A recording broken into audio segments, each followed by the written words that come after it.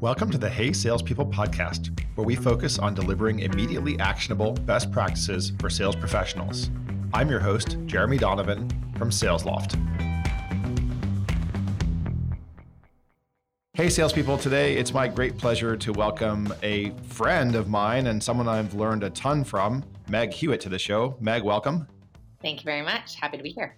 Meg, amongst other things, if you read her LinkedIn profile, is a regional manager for retail and consumer goods at Salesforce.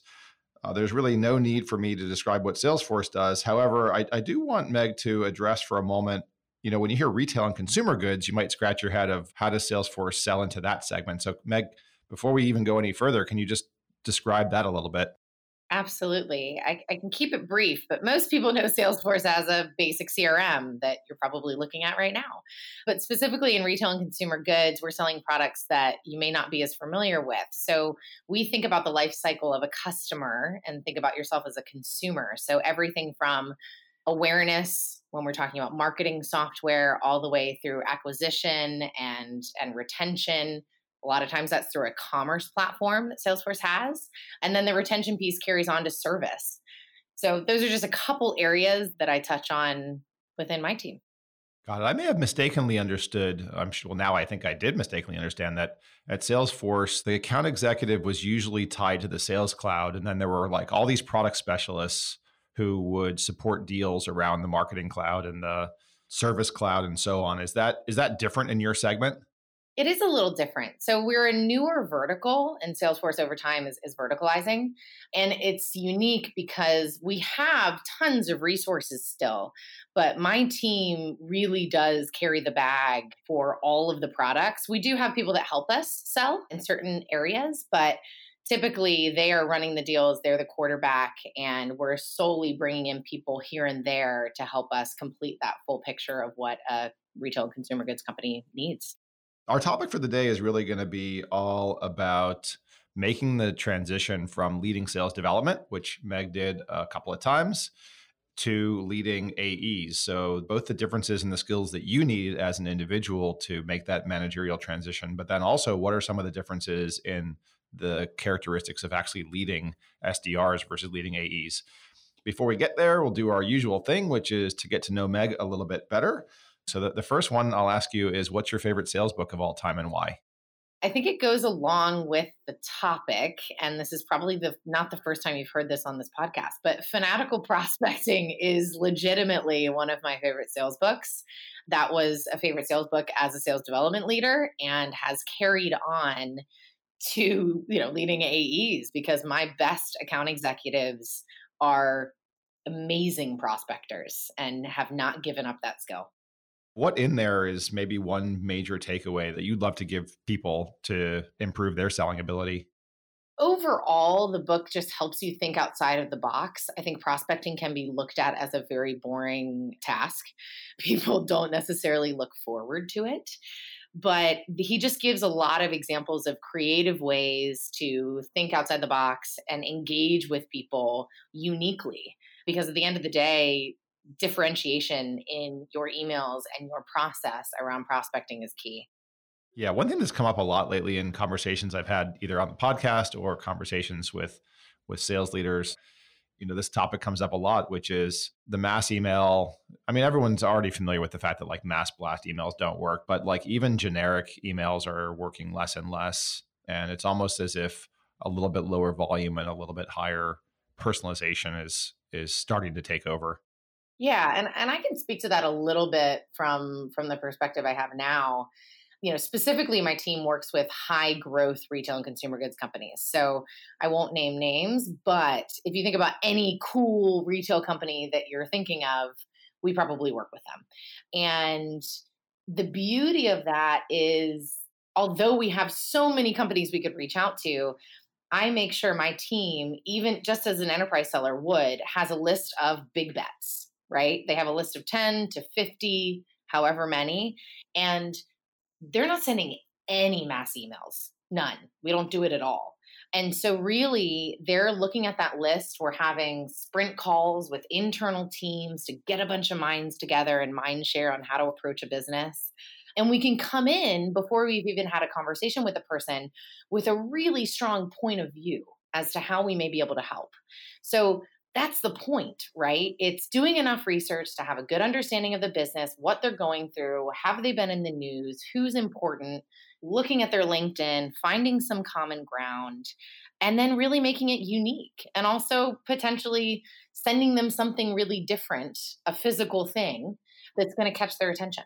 So we do a lot of different things within that realm. For you, like what is an example of one of those unique direct mail things that really do get the attention and help you to get meetings with power inside of those companies you're targeting? Yeah, totally. I mean, I think we don't send Salesforce swag unless they're a customer and it's more of just, I mean, no one wants swag of a company that you're not working with. But what we like to do specifically is use customers and send not only something that they've made, but send possibly the customer story within the mug. So a good example is a Yeti, right? So a Yeti mug, Yeti has been a customer for a long time and uses a lot of our products. And so I've seen my team on a cold prospect actually do a personalized mug with their initials on it with Yeti. And then they put a customer story, the Yeti customer story in it and send that along. That's probably the best example that I have top of mind. I'd love to just get to know you on that second question, which Yeah. is the first thing that you remember selling as a kid or an early sales professional. Yeah. So I was born and raised on a farm. My dad is a famous potter. So he's a ceramic artist. And I was raised, if you can envision a farm, that all the buildings are now outfitted to be showrooms and there are kilns everywhere. And the old chicken coop was his workshop. And they still do that today. He just had his 100th firing. And we have 3 kiln openings a year and have 200 people that line up outside of our house and come and buy pottery. And my dad basically sells out 3 times a year, and that's the cycle. And my sister and I, we were very encouraged to play outside and to go into the workshop and make pottery. And so we would make chunks of clay, which were basically just ashtrays, and sell them for 50 cents or $2 or whatever it was. And at every kiln opening, we would set up a card table and sell our chunks of clay and some art project that my mom had convinced us to do, everything from puzzle earrings to Easter eggs around Easter. And I really do think, I mean, when you're a very young child and you have to learn to socialize in a business setting, as casual as it was at a very young age, you learn how to communicate with people. You learn how to make eye contact. You learn how to be human. You learn how to articulate yourself. Yeah, that's awesome. It made me think, did anyone ever try to negotiate with you to get whatever 2 for 1 or 3 for 1 Oh, or I'm sure. I'm sure. let's actually start when, wind the clock back for you. When was the first opportunity that you had to lead a sales development team? Yeah. So I was in sales myself doing a high velocity sale, did incredibly well, and realized that the new hires that they were bringing in needed training. I was working remotely and I'd come back to the office and I got sat in this wacky little corner desk around every brand new person. And I was cringing so much. It's like, has anyone taught these people how to have a phone conversation with a real human? And I just realized there was this huge opportunity for training and enablement within this organization. And so I worked with another woman and we created this onboarding program. And so how I ended up getting into sales leadership, this is definitely a part of the story. And the reason why is because I became a coach. I had not become a leader first. I was leading people through their ramp period. I was their pseudo manager for the first month, and then I was complimenting their manager throughout the next 3 months. And it was the perfect entrance to becoming a leader because I was listening, learning. I was their trusted advisor, right? Their manager had to do all the hard conversations and the PTO and whatever else, all the other things that a manager has to deal with. And I just got to listen to them. And they would, we'd have one-on-ones and they would tell me the good, the bad, the ugly of their managers as well. So I got this really unique view as to what I wanted to step into and had some background on it. And so I came across NetSuite. I came across a phenomenal sales leader there who felt like a great fit to be a person in my career moving forward, and realized I always wanted to live in New York City. And what was I doing at 25? Still not in New York City. And so I took the leap of faith and became a business development manager at NetSuite in New York City. Was that before the Oracle acquisition or that was post? Yeah, there were only about 900 people there when I was there. It was a great sized company for me. I mean, I had only been at a 200-person company and I wasn't sure about the transition to a large business. But I think it builds into this entire story is I think it's really nice to, if you can, go big, go small, go big, like get to know the difference because there are pros and cons to both. And I realized, particularly being new to leadership, it was so key and is key now in my transition to managing AEs that going somewhere that has systems as the first place to learn is incredibly valuable because you don't have to learn how to create the process. You get to do the process and learn the process and become a way more effective manager more quickly because you're not having to create everything from your own research and knowledge. So I found that so incredibly helpful. And I was able to bring in a lot of, sales training and enablement stuff that had worked for me that I had created at a smaller company. And I built a lot of that into our global sales and business development training program. Since NetSuite was bigger, did they already have processes and systems developed around sales development? Yes, absolutely. At any company, it's always a work in progress. I don't care how big the company is. Every company is constantly making small tweaks to change, to just make the process better.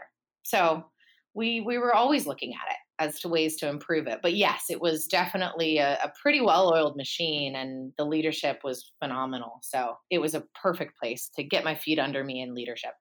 When you were at NetSuite, what was sort of the evolution there? What were some of the key things you learned about how to successfully manage SDRs? Oh my gosh. My poor first team. I learned a lot with them. No. uh, no, it was phenomenal. I had my manager. I remember so vividly the first time that he did skip levels with my team. And I thought I was going to die. I wanted to crawl under a desk and cry. But my team was so honest.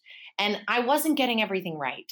Because I think when you step into leadership for the first time, and being a very process oriented person, I wanted to put process to everything, which doesn't work, right? I kind of forgot the human element of the job.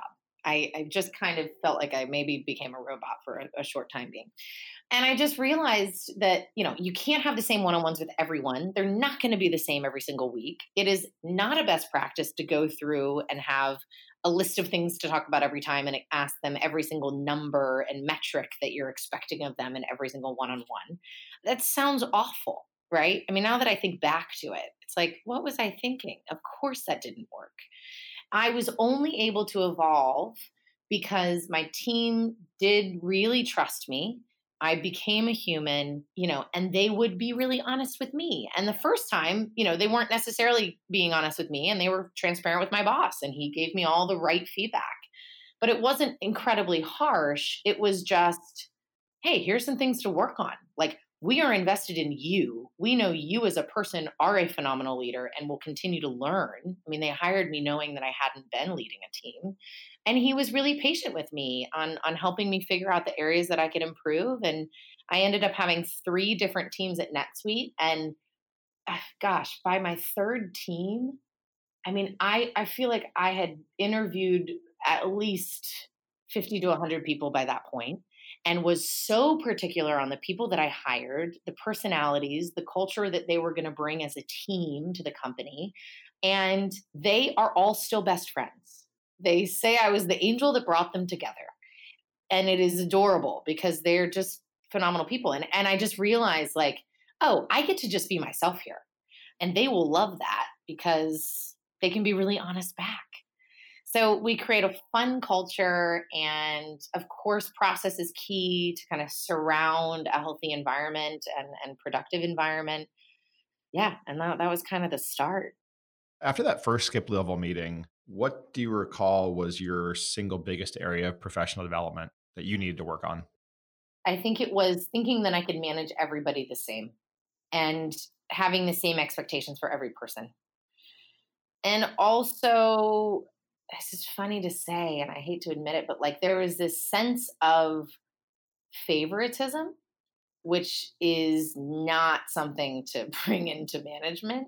And I think it was solely because certain people were more similar to me and were easy conversationalists. So it could have easily felt that favoritism was there just simply by whether it be my body language or mannerisms around certain people versus others. Every once in a while, I run into this is going to be super strange, but I run into a weird salesperson. Like they're weird to me. I mean, I'm sure they're not weird to other. Maybe they're not weird to other people, but I run into someone who just I don't click with interpersonally.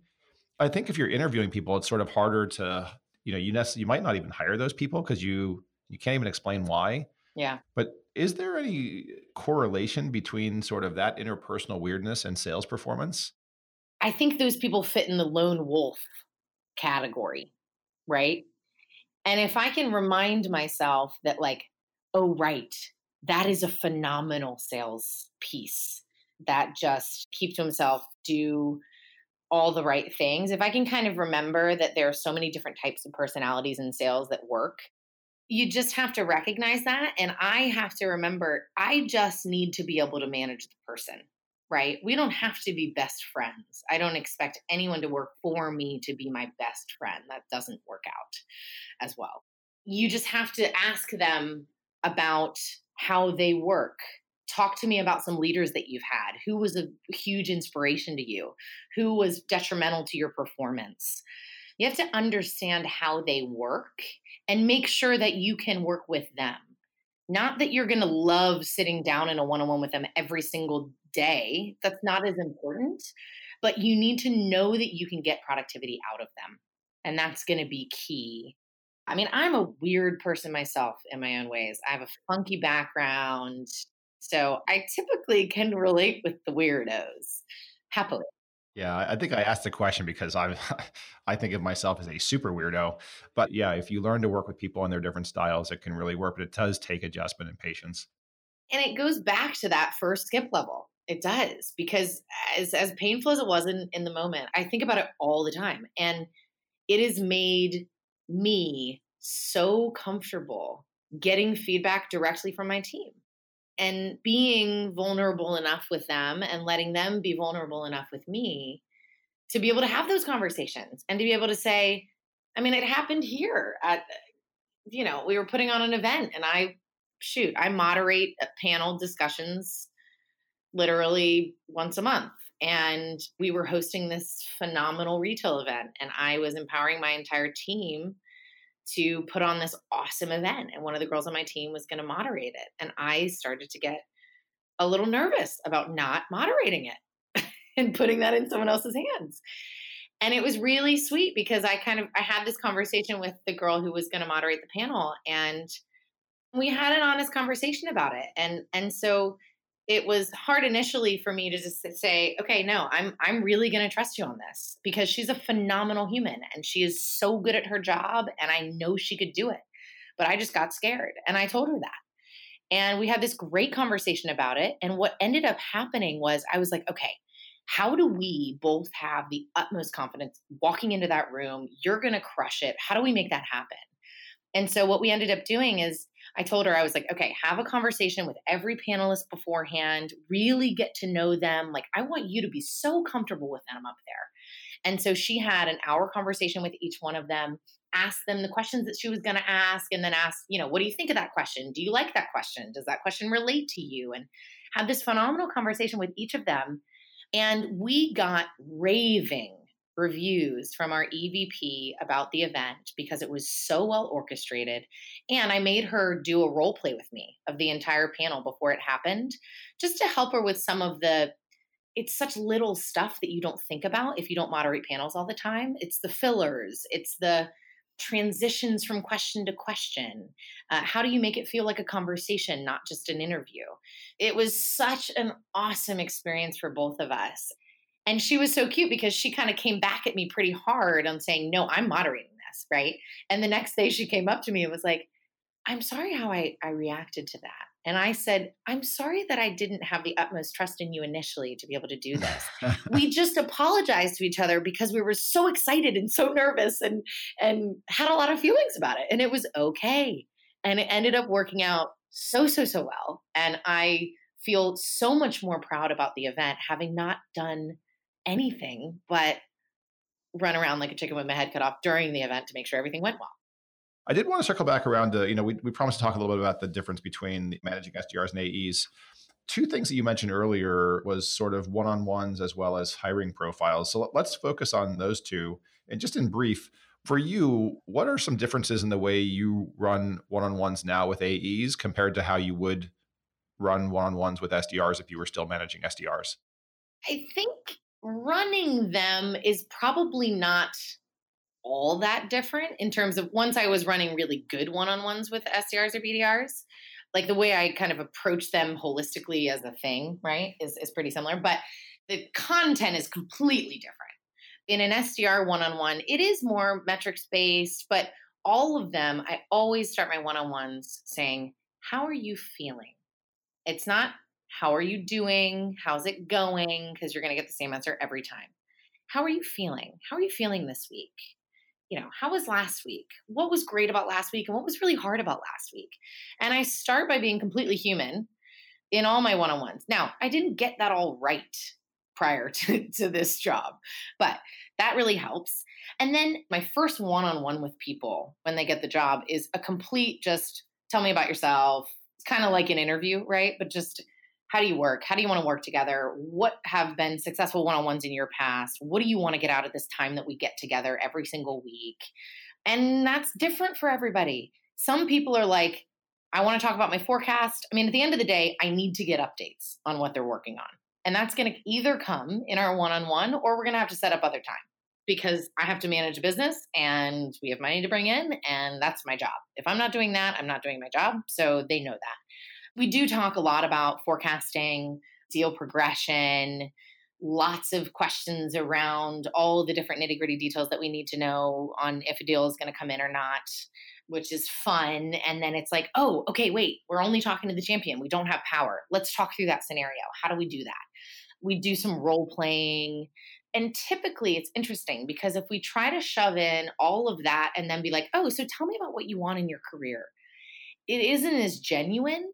So I schedule completely separate career conversations with everyone and specifically put one-on-ones on the calendar just for career conversations, which makes a big difference because you can really come in holistically and have a separate list of to-dos and follow-ups on a career conversation than you would on a typical one-on-one. So that's a little bit about how I manage them now. But I found myself in sales development leadership. It was much more, the human aspect was very important because they were so early in their careers and needed to understand professional acumen, like how to work well in a workplace, right? It was probably a lot more tough conversations. I manage, in my humble opinion, like the cream of the crop of salespeople at Salesforce and in the ecosystem. So they work their asses off and are held to a really high standard. And so we can get a lot done. What percentage of the people ballpark on your team are people who were internally promoted at Salesforce versus people that came from the outside? I have 8 people on my team. I have 2 external. One of the externals has a sibling at Salesforce. The other one I knew within the first 15 seconds of the call that I was going to hire her. She was fire. And she's been phenomenal. The rest are internal. And then there's one boomerang, which a boomerang is she was an intern, SDR, BDR, became a direct seller for a different company and is now on my team as a seller. And she was so wanting to get back to Salesforce. She missed it so much. And so like the profiles that I get to hire, and again, because our vertical is very unique at Salesforce and not the typical Salesforce path, I'm really picky about even the internal people. I mean, I don't take any BDR. I take the BDRs who would die to be on this team and are so smart, and you can tell that their minds have a capacity to learn in kind of a different way because we cover so many products, and it is, I mean, the drinking from a fire hose is so real. It takes a very unique person, and I expect them to be managing me through their process of figuring out how to join my team. And really, like, persistence. I need you to be incredibly persistent if you want to work for me. And I need you to be listening in on calls and then creating a point of view document on that call and what you learned from it and what you took away from it and how the rep did a really good job and how they needed to do a better job. Like, be an AE before you're an AE to prove to me that you can step in and ramp faster than anyone else can. You answered one of my questions about like the BDR profile, but I can't let this one go, which is you said she was fire, and I knew that within 15 seconds. So what is it about that particular rep that stood out to you? In our recruitment process, she had talked to a recruiter before talking to me. That person had promoted her and said, I think you're going to absolutely love this candidate. You know, she really matches your personality. I knew my recruiter really well. I was giving them a lot of really transparent feedback about what candidates I was leaning towards versus not. So she was honing in on her profile for me. So then by the time they get to me, you know, they've been vetted by the system. And so she came in, I mean, her energy, her tone and enthusiasm on the phone. I was thinking, okay, if I was a customer, like, would I be interested in having a conversation with this person? That is number one, right? like if I do not think they will communicate well, that is a problem. So she was a great communicator. She was so ambitious. She had been through some hardship, not hardship, but the company that she was at went through a lot of turmoil. And she had gone through all of that, which was very similar to something that I had experienced. And I had learned more probably from that experience than I had anywhere else, just from constantly, I mean, getting used to change, really being able to pivot and transition quickly to do what's best for the business was very clear to me. And her enthusiasm for working hard, the ability to learn quickly. She was young but wise. I mean, she's like a puppy dog. She's like my golden retriever, right? She just loves everything about everything that she's learning, and it's still happening today, and she's 14 months in. Besides I guess I presume that two major difference areas might lie in one-on-ones and in the hiring profile. Is there maybe one last major difference that you see between managing and leading SDRs versus AEs, or perhaps one major difference adjustment that you needed to make between managing SDRs and AEs? Something that I found as a big difference, maybe just in being a leader in both roles, was there's a lot you can learn in sales development from a community, books. It's very process oriented, right? And it's not as process oriented leading account executives. I need to do my own research by listening in on other calls and hearing how other people are negotiating through pricing. And I'm learning in a different way myself about sales. I don't find it as useful to like read sales books about negotiation. So again, I think it's that human element that is accelerated while managing AEs. And I think you do have to be really, really thoughtful about how you're managing people because you may be managing people that are older than you and have more experience than you. And so you really have to be thoughtful about your leadership style, your expectations, because you're just not going to, you know, if you're managing an enterprise sales rep that has 30 years selling experience, I'm not going to ask them for every single nitty gritty detail. You have to trust them. The trust piece is a little more important. If people do want to get in touch with you, how should they find you? LinkedIn is the best. I'm a big LinkedIn user. Find me. I don't dare say I'm happy to get coffee, but I do get coffee with people here and there. So I'm happy to meet if anybody's in New York City. It's always an inspiration to talk to people doing what I'm doing or that can teach me something in addition to teaching them something. although I don't manage sales development reps anymore, I still love to be engaged in the community. And so we have this meetup in New York City. It meets on the first Tuesday of every month. It's a great place to come and meet some people doing what you're doing and learn some great tips and tricks. Once again, I'm your host, Jeremy Donovan from SalesLoft. Laura Hall is our executive producer. Our artwork is by Greg Klingshirn. This episode was edited by Peter Lopinto. Subscribe to us on your favorite app to learn more immediately actionable best practices from our awesome guests. Thanks for listening to the Hey Salespeople podcast.